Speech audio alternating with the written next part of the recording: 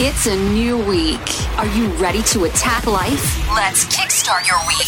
3, 2, 1. Now, here's Tim and Steve. Marcus Aurelius. You have power over your mind, not outside events. Realize this and you will find strength.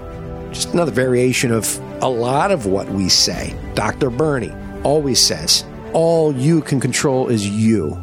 Now, easier said than done to control your mind. Right. But that is all you have power over. If you're going to have power over anything, it would be your mind, because you don't have power on anything else outside of you. That's for sure. Right. You have power over your mind, not outside events. Realize this, and you will find strength. Yeah.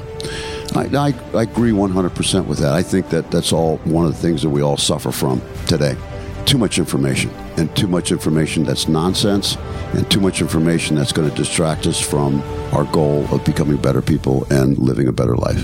Are you ready? Go attack life. We'll see you Thursday for our feature episode. Don't miss it. AttackLifeNotOthers.com.